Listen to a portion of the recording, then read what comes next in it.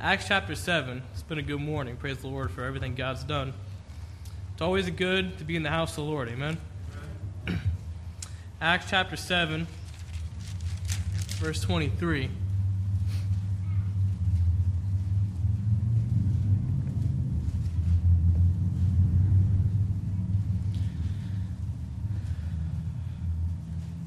Acts chapter 7, verse 23, the Bible says, "And when he was full 40 years old, it came into his heart to visit his brethren, the children of Israel." Let's go ahead. Let's go to the Lord in prayer this morning. Father, we love you. Lord, it's been good this morning to be in the house of the Lord. Lord, you have touched our hearts, Lord, with the presence of William.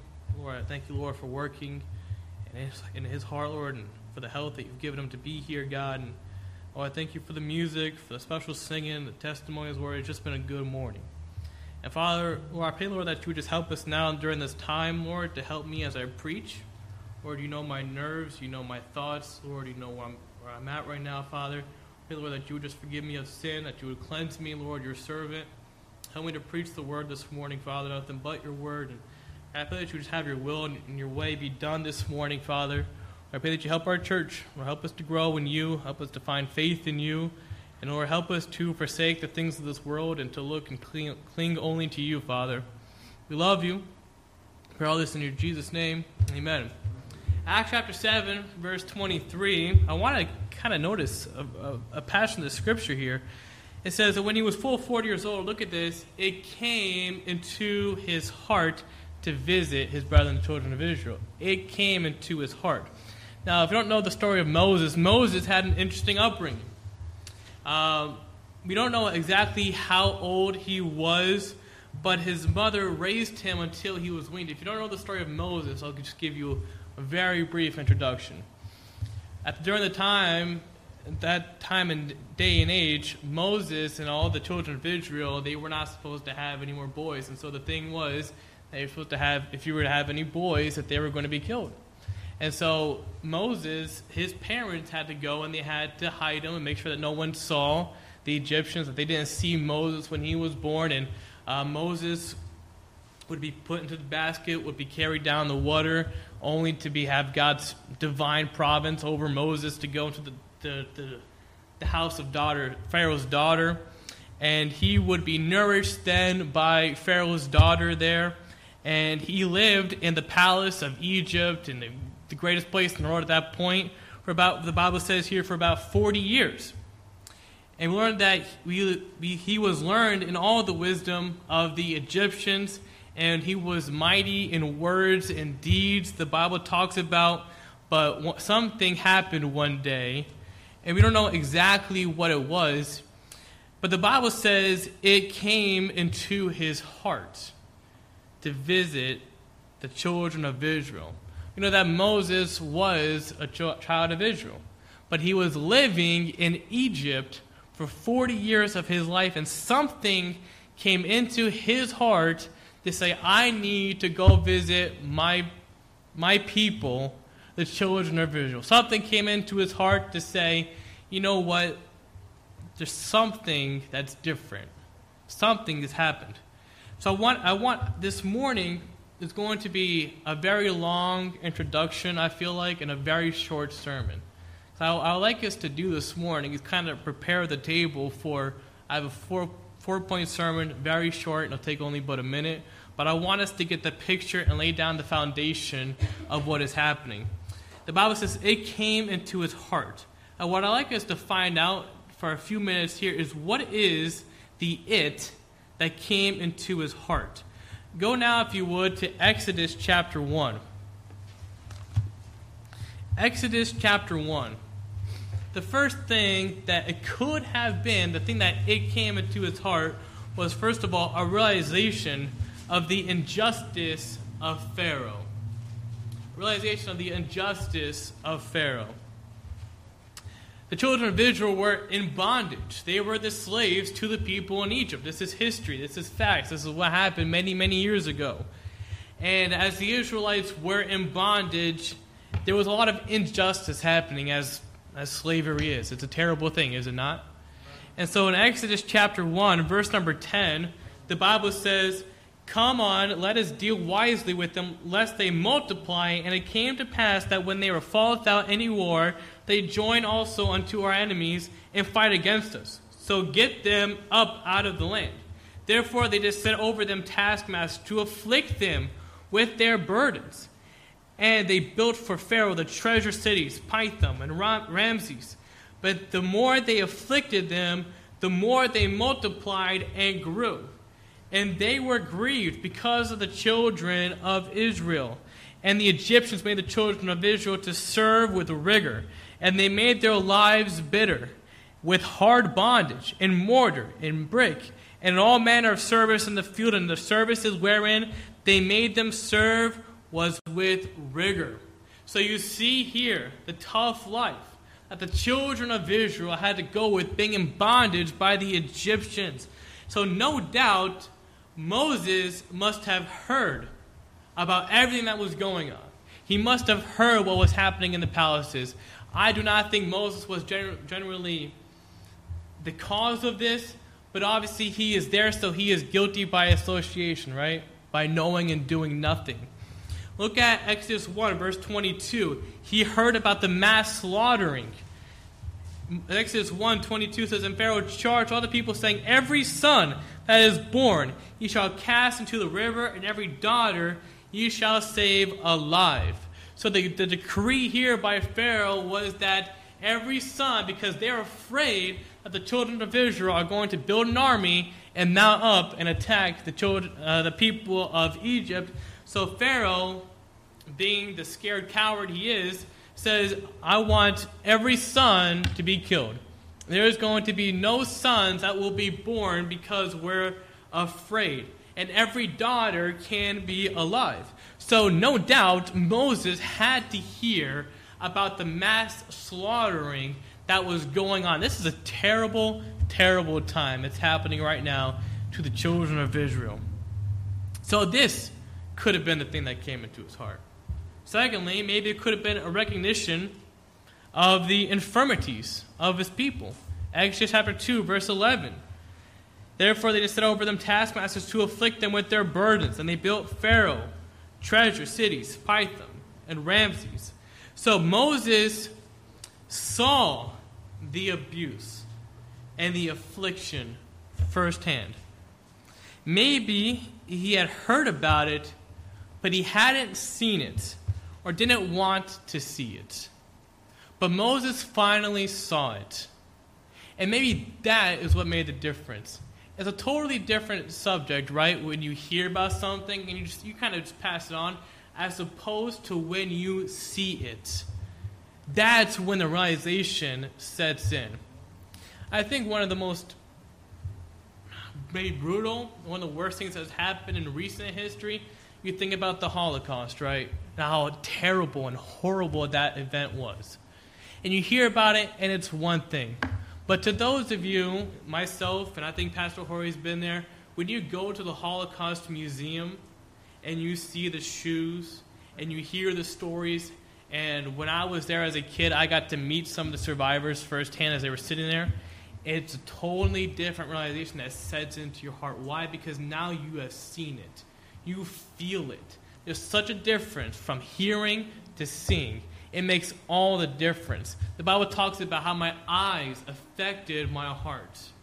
And that's what makes the difference, is when you see it. So maybe, for Moses, it was the fact that now he saw what was happening and he wanted to do something.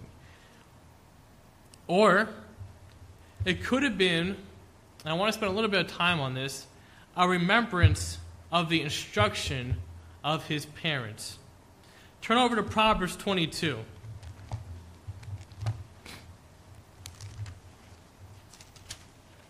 Proverbs 22. You have to think about it, that maybe it was something that was said or done in his early years that came back to him for Moses to go back to the children of Israel and to make a difference. Something had to come back to him. Maybe it was the instruction of his parents. Proverbs 22, verse number 6. "Train up a child in the way he should go, and when he is old, he will not depart from it. That's an important verse to us all, is it not? That we need to train up our children the way they should go. So, maybe there was something different about Moses' parents. Turn over to Hebrews chapter 11.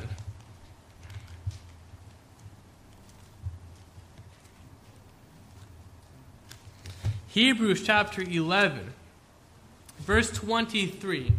There had to be something different about Moses' parents to do what they did.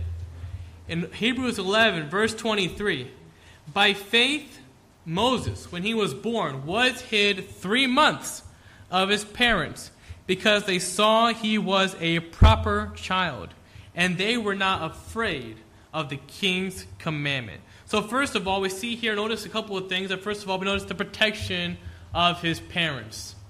Now, his parents decided to protect him. They hid him 3 months before he would be then, they would go and cast him to the river. And so, they had to protect him and keep him secret. It's a hard thing when you're having a child and not to tell anybody about it. During this time, they were having this baby, and they had to keep it a secret. Even 3 months past the time that the baby was born. The parents had to protect Moses from the dangers of Egypt. There's a lot of dangers in Egypt. And just like for us, Egypt in the Bible is a picture for us of the world. And there's a lot of dangers in the world. There's a lot of things that we need to protect our children from. There's a lot of evil, a lot of wickedness that's being paraded, being celebrated, that we as a Christian, we're supposed to have no part in. To be separate, to be different, to stand out. There's a lot of things that we have to hide our children from. Parents, you have a heavy obligation underneath you. The fact that you need to make sure that your children stay away from Egypt. Stay away from the world. That they don't fall in love with the things of the world. Secondly, it could have been the perception of his parents. Notice here in verse number 23, it says, they saw he was a proper child. By the way, proper children deserve proper parents. The right kind of parents. So we need to raise our children to be godly. In order to train them to be godly, we as the parents have to be godly ourselves, right? It's hard to teach somebody to do right when we're not doing right ourselves. Rules for thee and not for me. We need to cut that out. So are we raising our children, right, to say, hey, I don't care about where your athletic potential is. I don't care about how smart you are, where you're at financially, politically. But we want to raise our children in the key aspect that they would be spiritual. That they would love God. That they wouldn't go and see the things of Egypt. So are you raising your sons to be spiritual? To be the future preachers, the future leaders of the church? Are you raising your daughters to be the wife of a man who's going to love God? That she would bless her home by her godliness. Proverbs 31 goes all details about that. How are we raising our children? We need to look at them and say there is spiritual potential in what the blessing that God's given me. That I want to raise the next generation to live for God. Nothing else. I don't care where they're at athletically. I don't care where they're at in school. I put an importance on those things, but it's not nearly as important to where my children are going to be spiritually. I want them to love God more than Egypt. I want them to look at God and say, this is far better than Egypt. Maybe it could have been the principles of his parents. The Bible says that they were not afraid of the king's commandment. They had the fear of God rather than the fear of the king. So where are we at? Who do we fear? Is it God or is it man? We have to fear the king. They stood on principles. There needs to be principles in our life, which is the word of God that we stand on, that we hold on to, that we love, and that we cherish. And so they were moved to follow God's commandment, not the king's commandment. All they cared about was God. And lastly, maybe it could have been the preparation of his parents. Turn over to Acts chapter 7.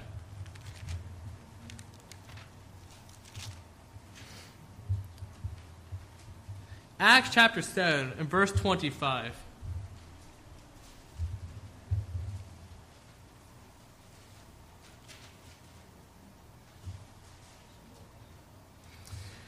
Acts 7 verse 25 says, "For he supposed his brethren would have understood how that God by his hand would deliver them, but they understood not." So, did Moses understand the fact that he would be the deliverer? Had his mother ingrained into his subconscious that God had big plans for him? We don't know that for it to be a fact. But the preparation of his parents helped him in his future. To when he was 40 years old, he decided to do something. The title of my message this morning is Leaving Egypt. Leaving Egypt. Remember, Egypt is a picture of the world for us. There's a lot of things in the world that entice us.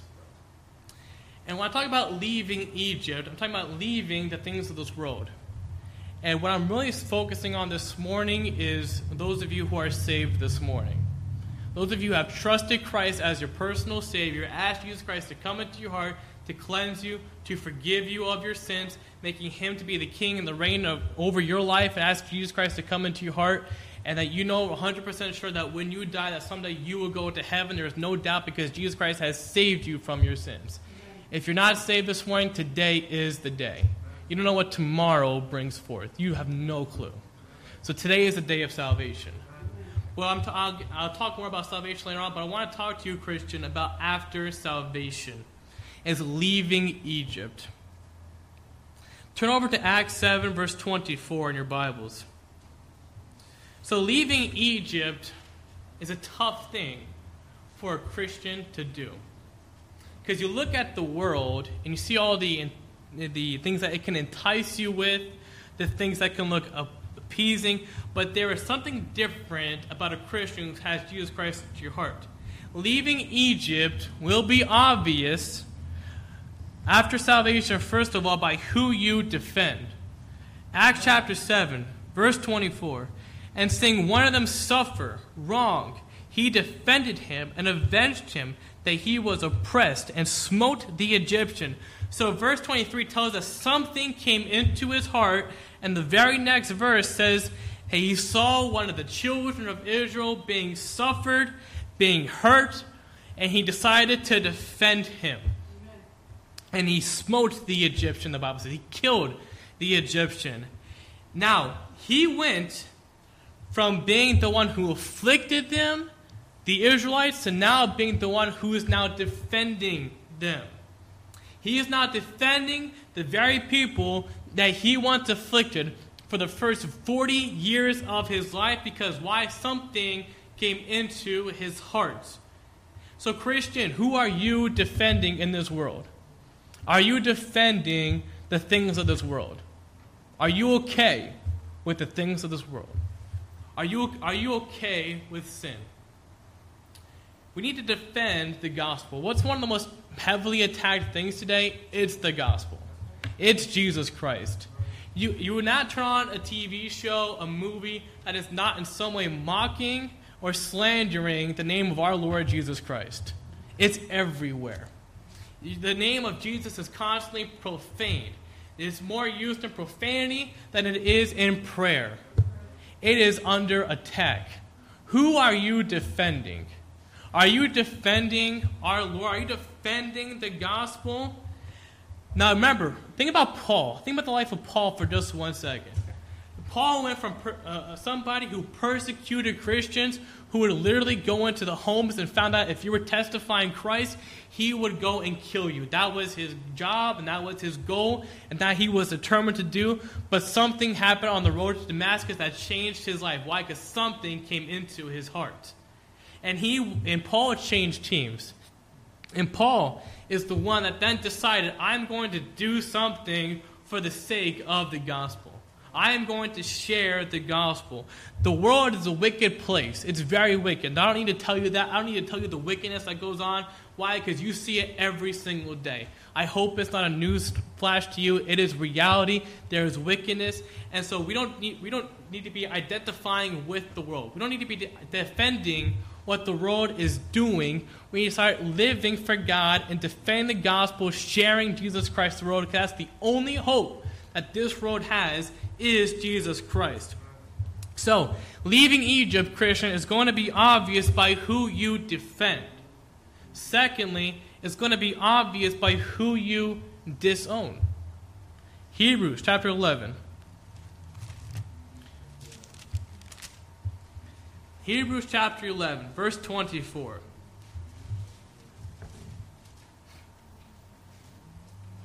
This is a very powerful verse. Hebrews 11, verse 24 says, "By faith Moses, when he was come to years, refused to be called the sons of Pharaoh's daughter." He refused to be called the son of Pharaoh's daughter. So think about this. He went to be a person to say, I am related, I am associated with Pharaoh. That's enough fear to bring into anybody the fact that you can say that I am the son of Pharaoh's daughter. But now something happened in his life. He decided to turn to God, and when he did that, he decided now, I am disowning you. I am disowning the things of this world. I do not want to be associated with you because of the torment and because of the sins that you have brought upon my people, the children of Israel. He had to decide now who he is going to disown. Don't identify with the world. Don't be ashamed of God. There's going to be people that we are going to have to disown. There's going to be people that we have to say, I can't participate with you. I can't break bread with you. Why? Because you are bringing shame to my God. There's going to be people we have to disown. It's a hard thing. Let me ask you, if you want to raise your children right, you're going to have to put them away from some people. That some people may just be family. It is not an easy thing to disown other people. It could be friends. It could be your closest friends. But if they're leading you down the wrong path in life, if they're making you go further away from God, then they're going to be somebody that you have to disown. Church, it's going to be friends, it's going to be family that you have to disown for God. And Moses is case in point. He had to disown family. Verse 25, leaving Egypt is going to be obvious by what you decide. Verse 25, first word right here, right off the bat, choosing rather to suffer affliction with the people of God than to enjoy the pleasures of sin for a season. Moses left unlimited resources, the treasures, the wealth of Egypt.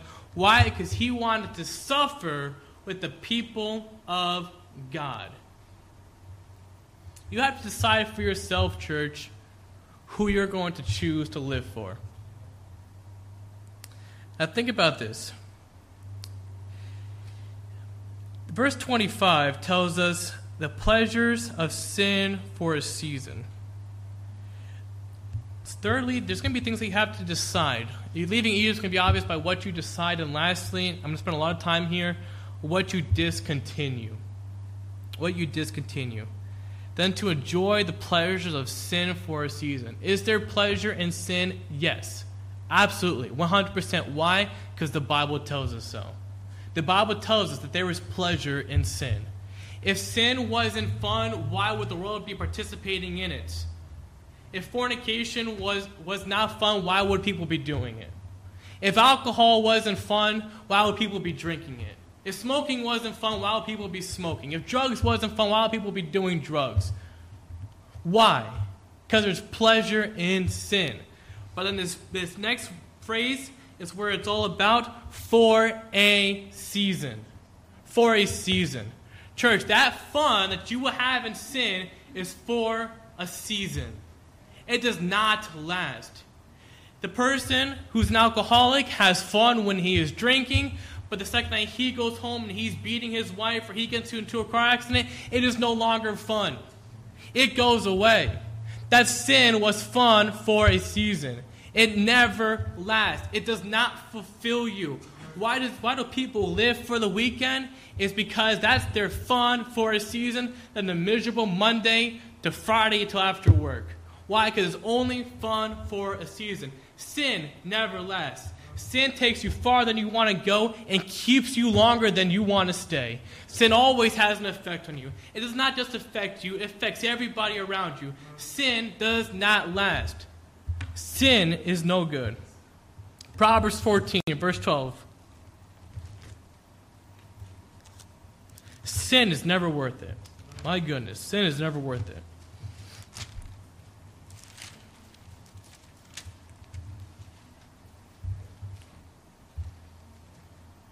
Proverbs chapter 14, verse 12. There is a way that seemeth right unto a man, but the ends thereof are the ways of death. There is a way that seemeth right unto a man. Sin seemeth right to a man. Sin is appealing. Moses had to decide, I'd rather have affliction with God than the pleasures of sin for a season. If Moses decided he was going to have the pleasures of sin and continue it with the rest of his life, Moses would be burning in hell today, right now as we speak. He would have had fun for a season. But rather, he decided to have affliction with the people of God than to feel the pleasures of sin. Verse 26 of Hebrews chapter 11 tells us, esteeming the reproach of Christ greater riches than the treasures in Egypt, for he had respect unto the recompense of the reward. I'd rather have, church, the blessings of God than the pleasures of sin for a season any day. Give me the blessings of God. Give me the glory of God. Give me salvation. Give me serving for God is so much better than serving sin. You cannot have both. Church, you have to decide to say, I am going to be all in for God or all into the world. You have to just choose and decide. Maybe there's something in your heart right now, poking your heart, pricking your heart. Something saying, I need to serve God, but I just cannot let go of sin. I cannot serve God 100% because there's things that I'm holding on to.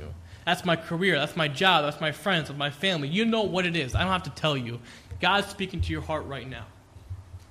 There is things that we're going to have to let go to say, I'd rather serve God. Leaving Egypt is the best thing you can do. So why am I telling you this, church? Because after salvation, there's a lot of things that are going to want us to keep us back, right? What happened with the children of Israel while they're on their way in the wilderness? They were remembering all the pleasures of Egypt. Why? The devil was putting back into their hearts that remember the food that you ate in Egypt? Remember the fun you had in Egypt?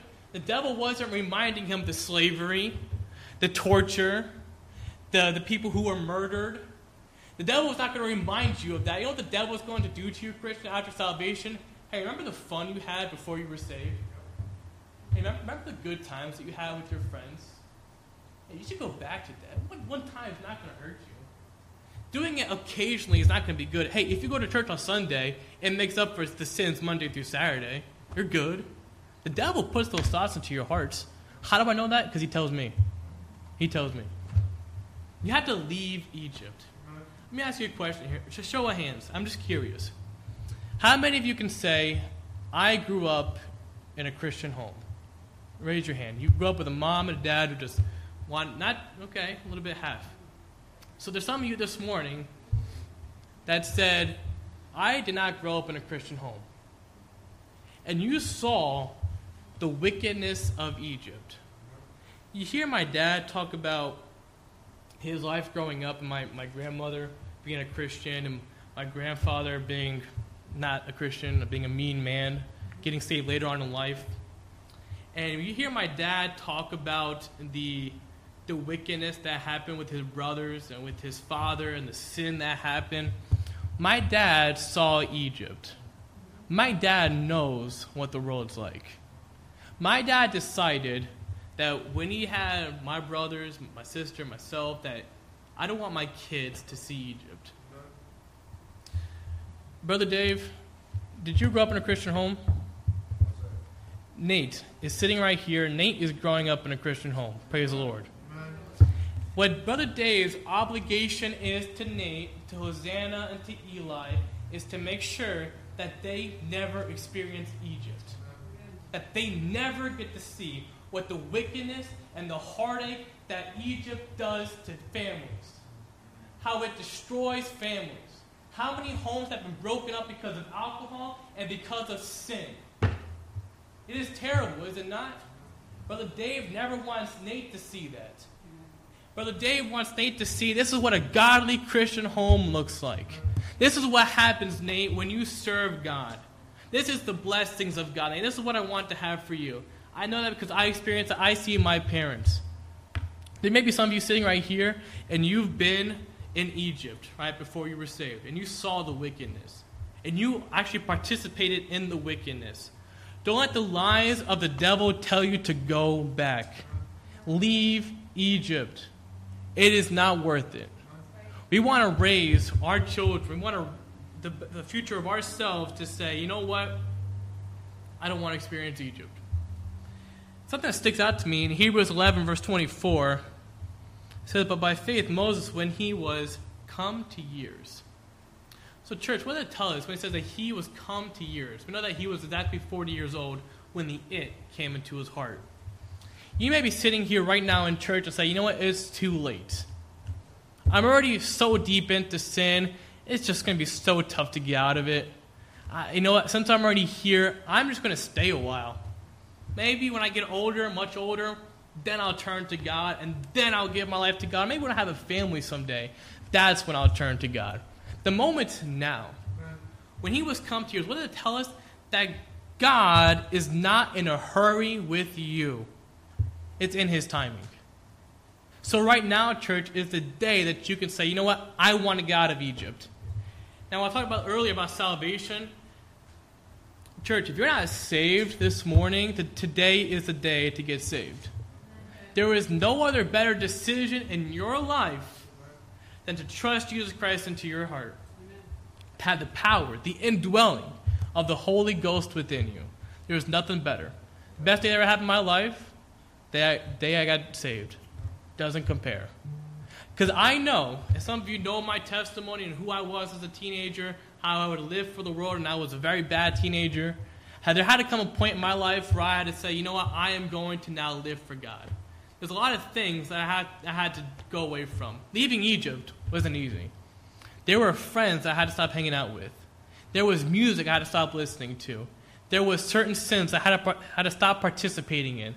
There were certain things I had to stop watching. Why? Because leaving Egypt brought me to misery. And I was never happy, never fulfilled. Something had to come into my heart and to change my life and to do a 360, and that was salvation. That was giving my life to God.